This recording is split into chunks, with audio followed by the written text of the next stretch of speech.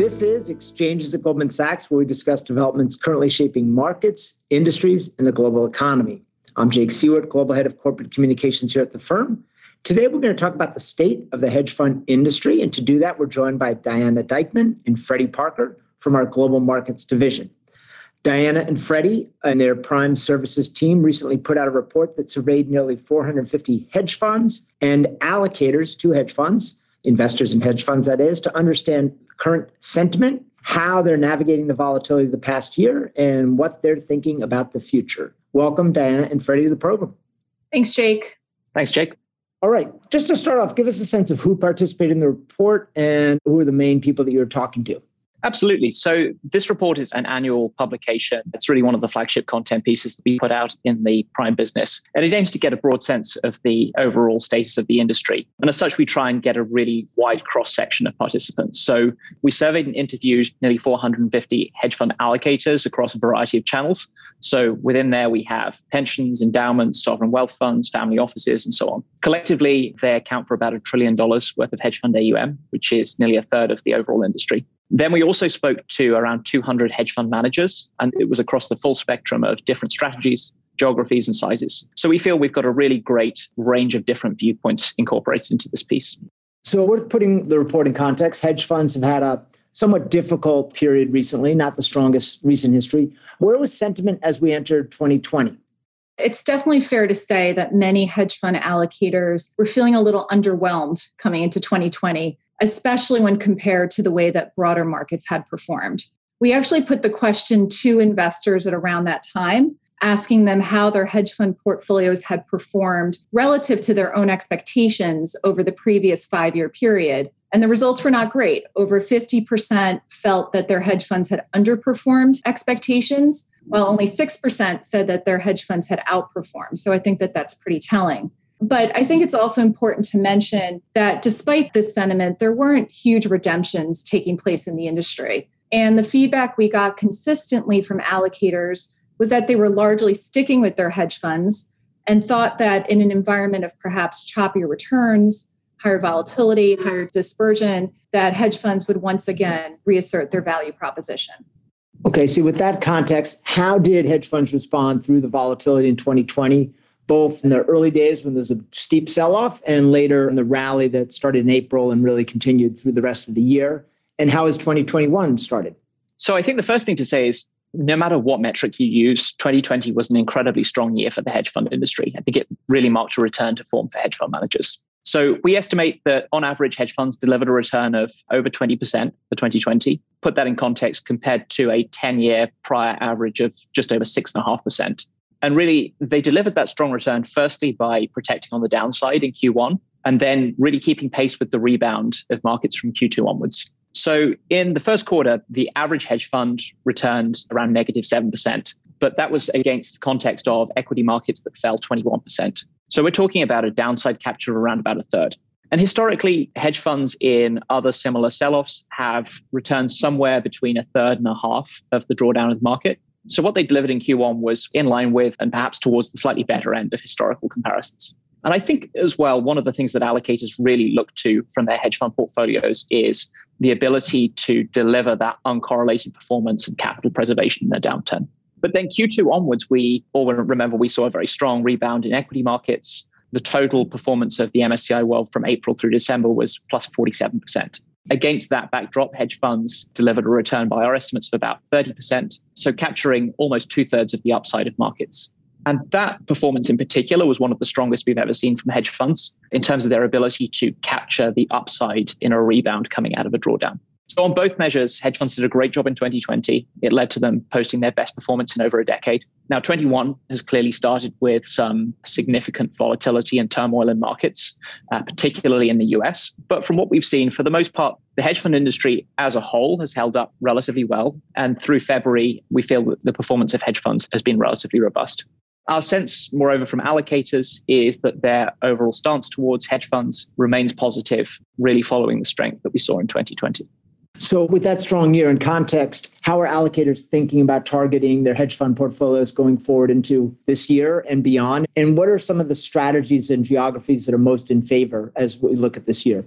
Sure. If you zoom out to an overall portfolio level, comparing hedge funds versus long only equity, fixed income allocations, and other less liquid alternatives like private equity, private debt, or real estate, hedge funds have definitely become more in favor from an asset allocation perspective. So as of the end of 2020, we saw hedge funds as the second most popular asset class overall, not in terms of size, but as measured by the number of survey respondents who intended to increase their allocation in the coming year. So increase their allocation in 21.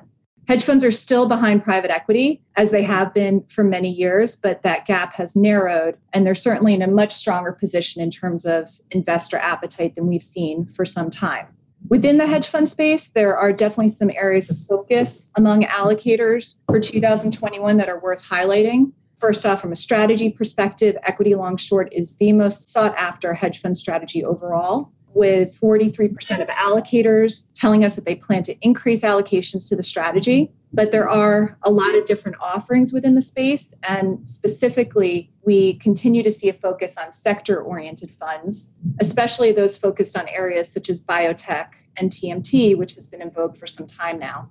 We've also seen a really nice uptick in demand for discretionary macro managers after a couple of years of strong performance. And this has probably been a bit at the expense of systematic or quant strategies, including CTAs, where we've seen a decrease in interest. Geographically, we see a clear trend towards Asia, with nearly half of allocators telling us that they're looking to increase exposure in the coming year. And within that, a very strong bias to China, which again is a continuation of a trend that we've seen for some time. So how did the allocators rethink portfolio construction in 2020, and what does that mean for managers? So before we came into 2020, really the clear trend for the hedge fund industry had been one of portfolio concentration and consolidation. So allocators have consistently been telling us for the last few years that they're looking to reduce the number of hedge fund manager relationships that they have, reduce the number of line items in their portfolios, and in turn make those relationships with hedge fund managers more substantial. And of course, why that matters is that in turn, it makes life very difficult for hedge fund managers from an asset raising perspective. In an environment where everyone is consolidating their portfolios, your ability to win a new allocation from an investor is clearly constrained. Just to sort of put in context, the average investor told us in 2016 that they had around 29 hedge funds in their portfolio. By the beginning of 2020, that was down to 23 relationships. What we saw, though, during the last 12 months was really a reversal in this trend, but only of slight magnitude. So what we saw was the average number of line items tick up very slightly. We believe the reason for that is sort of twofold. So one is the launches of new products from existing managers, and particularly around the dislocation in sort of Q1, Q2, we saw a lot of hedge fund managers launching vehicles aimed at capturing the opportunity set that was presented by markets at that point in time. And clearly some investors put dollars to work in some of those products. And then the other aspect of this was new launches. And there was some more appetite for new launches last year, which we can discuss in more detail later. But I think the key message remains that the majority of dollars allocated to hedge funds were still going last year to managers that were already incumbent in investors' portfolios. So those existing managers were clearly advantaged by last year's environment. All right, so the incumbents did well. There's another area that gets a lot of attention, at least in the press, but also from investors, fees. What were the average fees paid in 2020, and have allocators' attitude towards fees shifted? You're right, Jake. Fees have been a constant topic of discussion in the industry for years now. We've observed continual fee compression in the data that we've gathered, and it's clear that the industry long ago moved away from the 2 and 20 paradigm. So just to give a sense for the shift, in 2012, the average fees that investors told us that they paid to hedge fund managers were 1.7 on the management fee side and 18.3 on the performance fee side. And by the onset of 2020, so that's 7 years later, these fees had fallen 15% for management fee and 10% for the performance fee. So overall, while average fees paid by investors hasn't declined enormously in absolute terms, the direction of travel has been clear. Every year that we've tracked the data, average fees paid have declined. What we saw in 2020 was a shift actually in the other direction. For the first time, again, since we've been tracking this data, management fees increased on average 5 basis points and performance fees increased by 80 basis points. So the magnitude wasn't particularly large, but we think of this as a directional move worth noting. So why do we think we saw the shift in the past year? Part of it was performance-led, as Freddie touched on earlier. Better performance from hedge funds has helped to shift focus away from fees as a topic. But beyond that, we also saw dollars flowing to a number of blue chip and previously hard-closed fund managers that reopened in the March-April timeframe. And these managers often tend to have somewhat higher fees than the broader industry at large, which in turn drives up fees paid on a composite level by investors. Given the strong performance, how much did the hedge fund industry grow in total in 2020? And what do you anticipate in terms of flow of funds into hedge funds this year? So overall, 2020 saw the strongest growth in the industry in dollar terms since 2013. So our estimate is that the industry grew by some $400 billion last year, such that the industry is now running about $3.6 trillion, which is a record level of AUM. But I think we do need to point out the growth was driven entirely by performance rather than by net inflows. So our estimates, which we derive from our survey data, suggest that overall the industry saw no net new flows in 2020. But we think this is going to change in 2021. So from what investors told us, we think that the industry is going to return to net inflows this year. Our prediction is around $35 billion of new capital to be allocated to hedge funds. But in the context of a $3.6 trillion denominator, this is a fairly limited inflow. But I think at the same time, the directionality of the flow is a positive indicator, and I think one that speaks to the improving health of the industry. Just lastly, in terms of how that inflow is being funded, we expect the majority of it to come from two places. The first being cash held on the sidelines in portfolios. And last year, we think most investors were running probably higher than average levels of cash, given concerns around liquidity and uncertainty in the environment. And then the second place that we expect these new inflows to hedge funds to be funded from is redemptions from long-only fixed income portfolios. All right. You mentioned new launches, particularly in the dip last spring. What does the environment for new launches look like today? And how much demand is there amongst allocators for new products and new funds? The environment for new launches has been perhaps surprisingly resilient. And this is another positive data point to the health of the industry. So last year as a prime broker, we worked with more new launches globally than we ever had in a single calendar year, which is perhaps counterintuitive given the kind of year that it was. In spite of an environment where there was clearly, disruption to everyone's working practices, we still saw strong demand from allocators for these new launches. And if you look at our survey, the proportion of allocators that tell us that they have interest in fund managers with less than 18 months of a track record has increased year over year. With this appetite really being driven by one, an expectation that new managers may be able to outperform versus larger funds, and two, a desire to negotiate more favorable economics than they might be able to receive from established funds. And as we look forward into 2021, many of these same trends have continued. All right. So what are allocators thinking about in terms of manager selection these days? Our own people in-house who evaluate managers are evolving in how they're thinking about asset allocation and picking managers. How are allocators adapting manager selection practices? And conversely, how are managers changing the way they look to engage with allocators in an environment of ongoing disruption? Well, as we all know, 2020 was a very disruptive year for working practices really across every industry, and the hedge fund industry was not immune to that. One of the challenges I think that was really posed by the pandemic was historically due diligence processes have tended to be heavily reliant on in-person interaction. Clearly, given the restrictions that have been in place since last March on in-person interactions and on travel, this has not been possible for some time. But we've been, I think, very encouraged by the way that both managers and allocators have been adapting their processes and really looking to engage the full range of virtual tools that are available to them. So to give a sense of how prevalent this is, 90% of allocators told us that they made one virtual allocation last year, and 45% of those went to managers that they had never met before the pandemic. So the interactions happened, the due diligence process happened in an entirely virtual setting. And I think this is much better than many of us in the industry had expected that things would transpire at the start of the pandemic.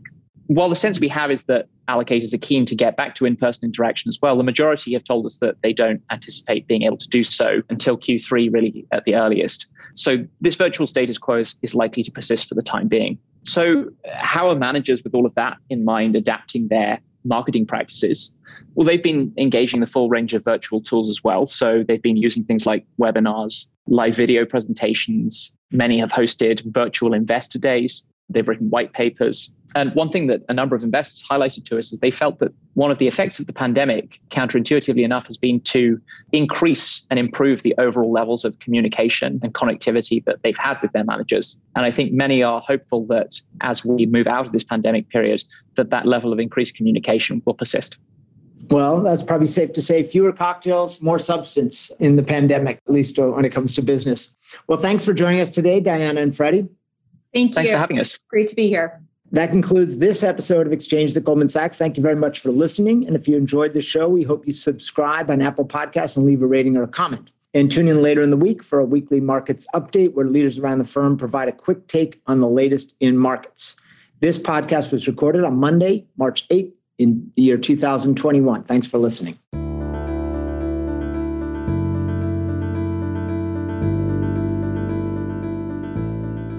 All price references and market forecasts correspond to the date of this recording. This podcast should not be copied, distributed, published, or reproduced in whole or in part. The information contained in this podcast does not constitute research or a recommendation from any Goldman Sachs entity to the listener. Neither Goldman Sachs nor any of its affiliates makes any representation or warranty as to the accuracy or completeness of the statements or any information contained in this podcast, and any liability therefore, including in respect of direct, indirect, or consequential loss or damage, is expressly disclaimed. The views expressed in this podcast are not necessarily those of Goldman Sachs, and Goldman Sachs is not providing any financial, economic, legal, accounting, or tax advice or recommendations in this podcast. In addition, the receipt of this podcast by any listener is not to be taken as constituting the giving of investment advice by Goldman Sachs to that listener, nor to constitute such person a client of any Goldman Sachs entity.